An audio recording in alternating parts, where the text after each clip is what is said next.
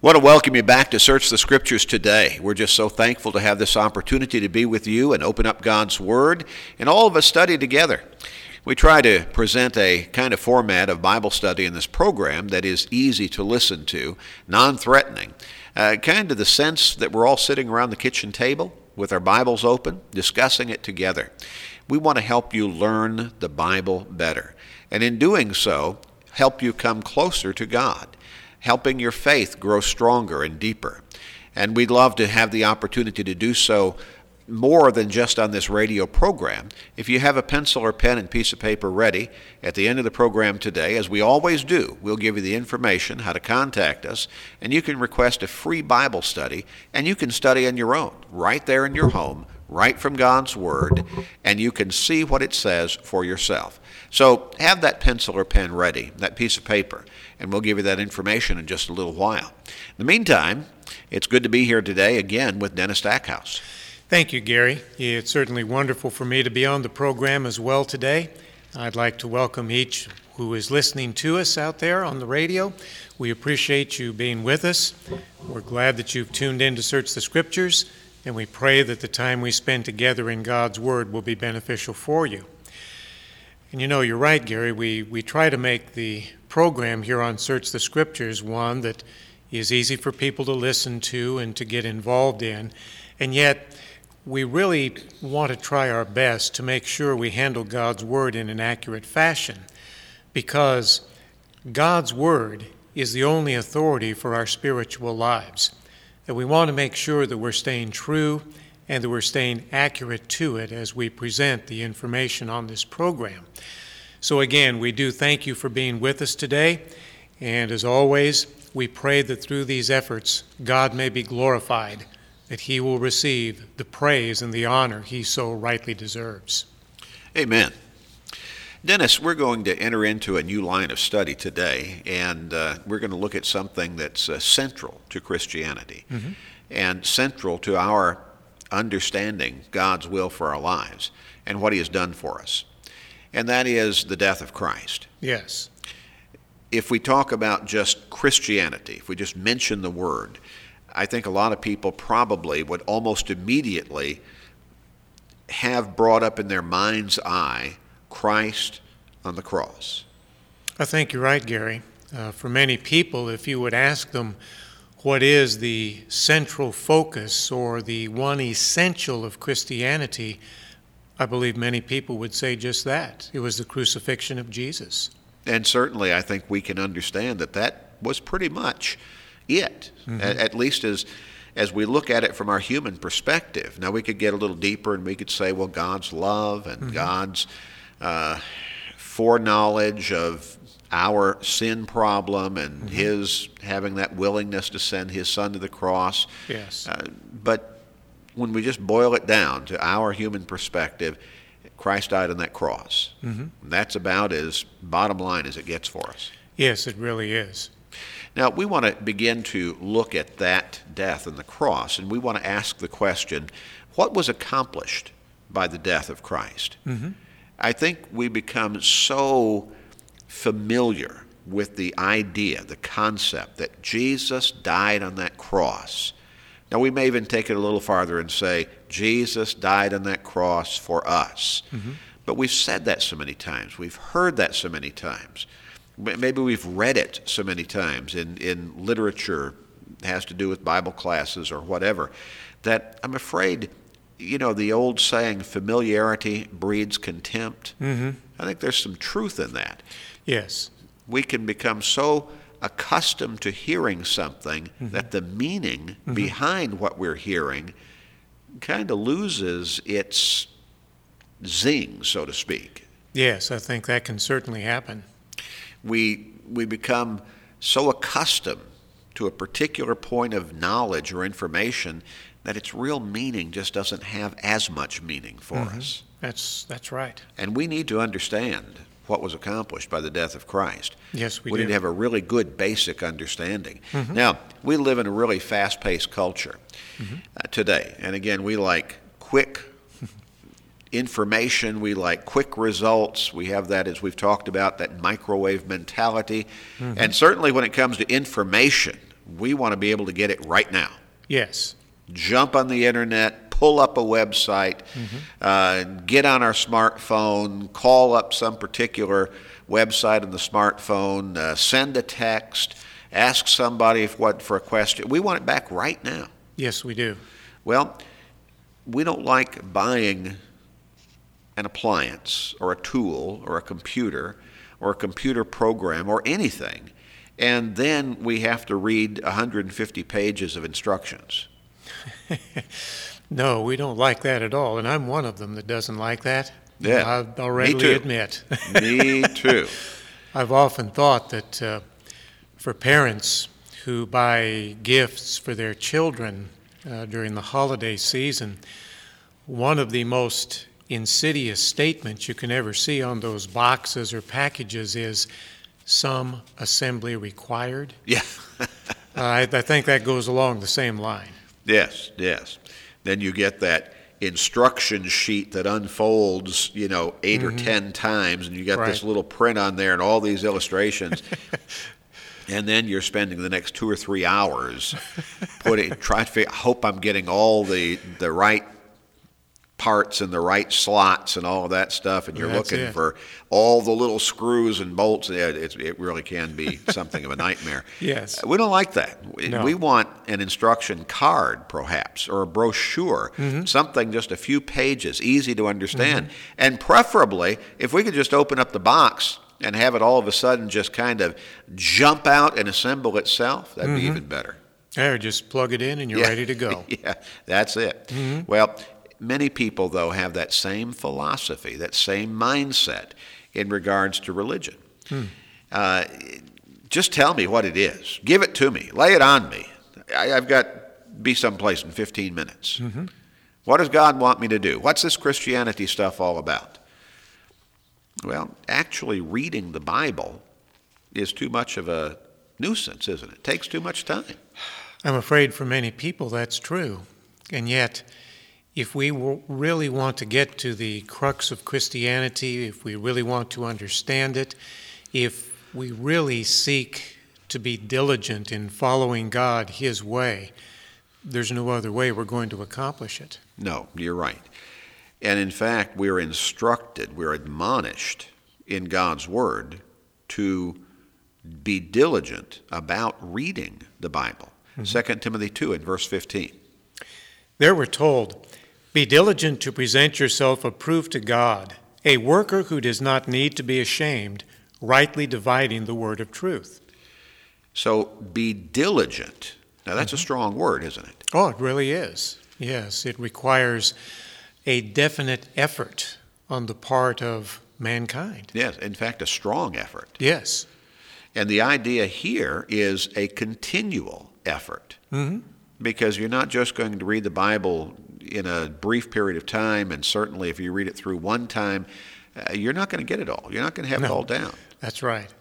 And the idea here is you want to be able to stand before God approved, and the condition upon which that can be accomplished, as laid out in this particular passage, is that you need to know what the Bible says and how to make the right applications from what it says. That's exactly right. That's key. That's very important. So, actually reading the Bible is what is required, or at least part of what is required.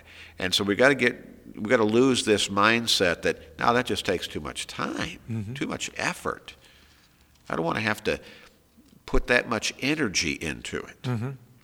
Well, you need to ask yourself, do you want to go to heaven? That's right.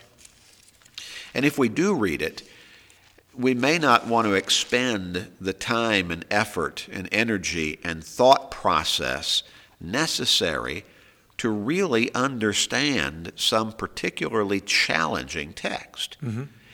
We have an example from the Bereans during one of Paul's missionary journeys, and we really get a good lesson from their approach to Bible study. Acts chapter 17, verses 10 and 11.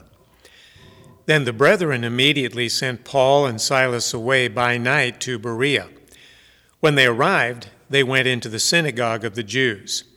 These were more fair-minded than those in Thessalonica, In that they received the word with all readiness and searched the Scriptures daily to find out whether these things were so.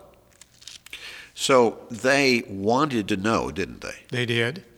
And it wasn't just a wish for them or just kind of a lackadaisical desire. They put themselves into making sure that what they had been taught, something they could understand. Yes. And they did that by searching the Scriptures daily. That was really a demonstration of their desire to know God and to know God's Word more accurately and more completely. Yes, yes. You know, that is in contrast to the way so many of us are today. I remember when I was in high school, we would be assigned books to read regularly for our literature classes. And a whole lot of people bought a whole lot of Cliff Note versions. Yes. And the idea was just kind of a consolidated, a concise, really honed down version of what the book was supposed to be about. So if the book was 400 pages, you buy a Cliff Notes version, it might be 80 pages or so. Yes. And you're supposed to get just the gist of it. Well, that's what we want in our Christianity from the Bible. We just, hey, I don't want to read the whole thing. Don't give me all that stuff. Don't lay all that stuff on me. Just give me the Cliff Notes version. Yes. Or better yet, if we could just have somebody, kind of recorded on a CD and, let us play it for 20 minutes on our way to work. And that ought to be enough, shouldn't it? We can get it all in 20 minutes, can't we? This is similar to some years ago when Reader's Digest came out with their version of the Bible. It was like Cliff Notes. Yes, yes. And that's not going to get it. It's not going to cut it. No, it doesn't. God did not give us a Cliff Notes version of His Word. He did not. It is already extremely concise when you think about how it would be if some man wrote it. That's right. Well, they just go, volume after volume after volume after volume. And could you imagine if man sat down and wrote about the birth of Jesus or all of the things that Jesus did in his ministry? No, we really can't imagine that. Even John himself said in his gospel account that if all the things would be written in regard to what Jesus did, the world wouldn't contain the books. Now, he was telling us, very simply, I'm giving you the information that you need to believe in Jesus as God's Son and to live your life accordingly. Exactly right. We have the most important book that has ever been written down in the history of mankind. Absolutely. It gives us the most profound instruction and points us in the greatest, farthest reaching direction with the most wonderful hope that mankind has ever been offered. Now, we don't need to do a hatchet job on it and just look at it in a piecemeal kind of way. No, and God didn't intend that. We really need to know what's in there from front to back. Yes. We don't need to try to just get a quick summary, and our mindset should not be, hey, I want to understand it fast.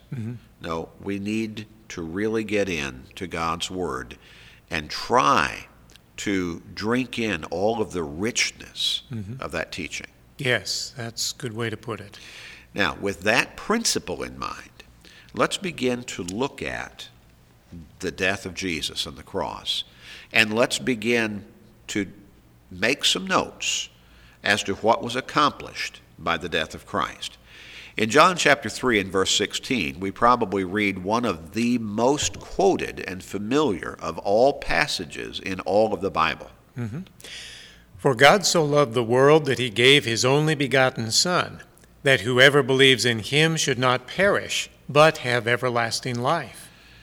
If we just read that one passage, what would you say was accomplished by the death of Christ? A whole lot more than can be communicated in just a thumbnail sketch. Well, yes, there really was, but, if you want a short answer to that, you would certainly come away from the verse understanding something about God's love for mankind. Yes. I mean, when you think about this, God so loved the world. And if we go to other passages, we know that God loved us even while we were sinners. Yes. God loved us even while we were his enemies. God loved us even while we were living ungodly lives. And he sent Jesus so that our sins could be atoned for. That says just volumes in itself about God's love for mankind. And that's just one of the things we can get out of that verse. Out of that one verse. Out of that one verse. For God so loved the world. That's right. Out of that one verse. There's a whole lot more just in that one verse than can be fully comprehended and appreciated in just a short little, summary. You've got to get what was accomplished by the death of Christ. Just think of that. Think of God's love. How could you explain, how could you compare the love of God to anything we experience today in this world? I don't know that we possibly could. That kind of love is not something we see around us. We have nothing to relate it to. We don't have that experience. God sent his Son. And we're not talking about a son in the same level as we would think of our sons in this world today, in our physical families. He sent God the Son. He sent deity. He sent an eternal being to this world to become man, to die on that cross. Yes. And in doing that, of course, Jesus himself had to give up, at least temporarily, his place in heaven. All the glory, all the splendor, all the honor that went with that. He had to take human form. And as the Hebrews writer puts it, be made in a physical form a little lower than the angels even. Yes, and in Philippians chapter 2, Paul talks about Jesus emptying himself. Yes. And I don't think we can possibly fully grasp the deep meaning in that particular phrase. I don't think so. Because we can relate mainly to physical things, finite things of this world. Yes. He emptied himself. He was in heaven. That's right. And he left heaven to go to that cross. Mm-hmm. Well, let's turn to Ephesians chapter 3, and let's look at verses 8 through 11. To me, who am less than the least of all the saints, this grace was given that I should preach among the Gentiles the unsearchable riches of Christ, and to make all see what is the fellowship of the mystery, which from the beginning of the ages has been hidden in God, who created all things through Jesus Christ, to the intent that now the manifold wisdom of God might be made known by the church to the principalities and powers in the heavenly places, according to the eternal purpose which he accomplished in Christ Jesus our Lord. The manifold wisdom of God is demonstrated in the death of Christ. Indeed. The manifold wisdom of God. Now that's a statement, that's a descriptive kind of phrase that we would not use probably in our entire lives. Could be.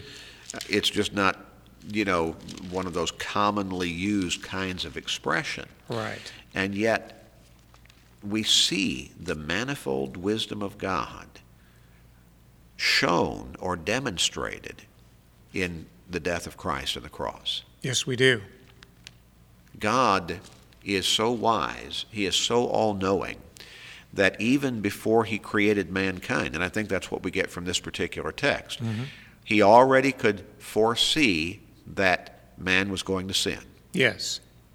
And because man is not just an animal, not just an inanimate being, not just a hunk of matter that is animated, because God created man in his own image, in the image of God.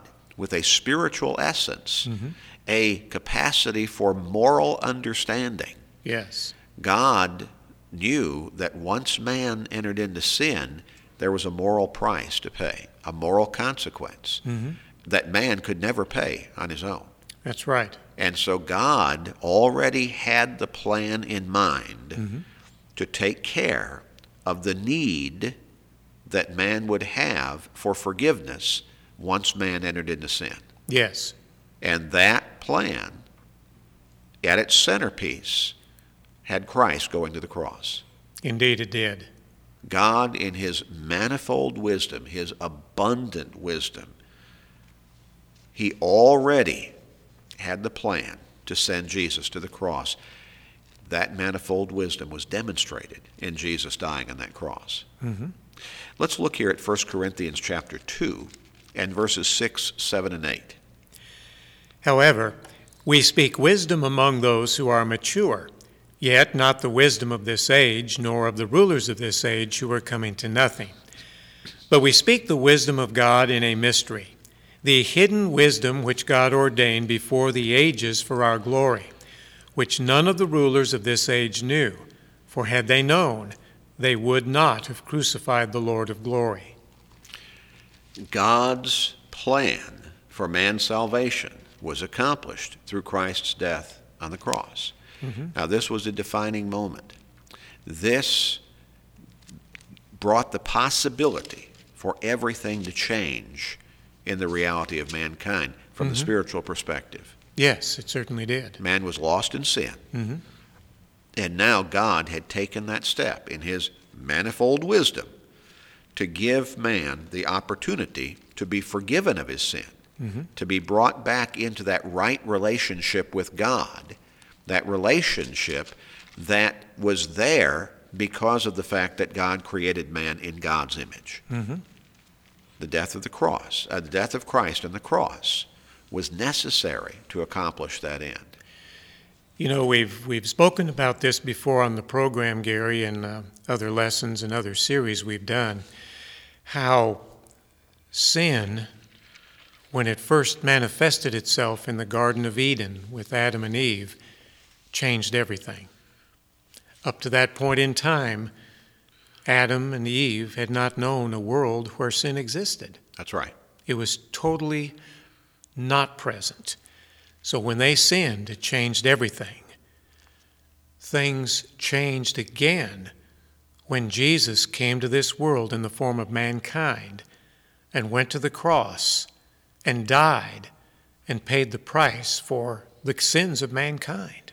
Once again, he changed everything in that he gave humanity the opportunity to be forgiven of their sins. Yes, just an incredible understanding. Well, our time is up for today, so we need to stop. We'll come back and pick this up again next time. And we want to encourage our listeners to be sure to tune in and follow along. This is such a pertinent, such a central study of Christianity. We want you to be in on all of it, and we do want you to contact us and ask for that free Bible study as well. Why don't you call or contact us right now?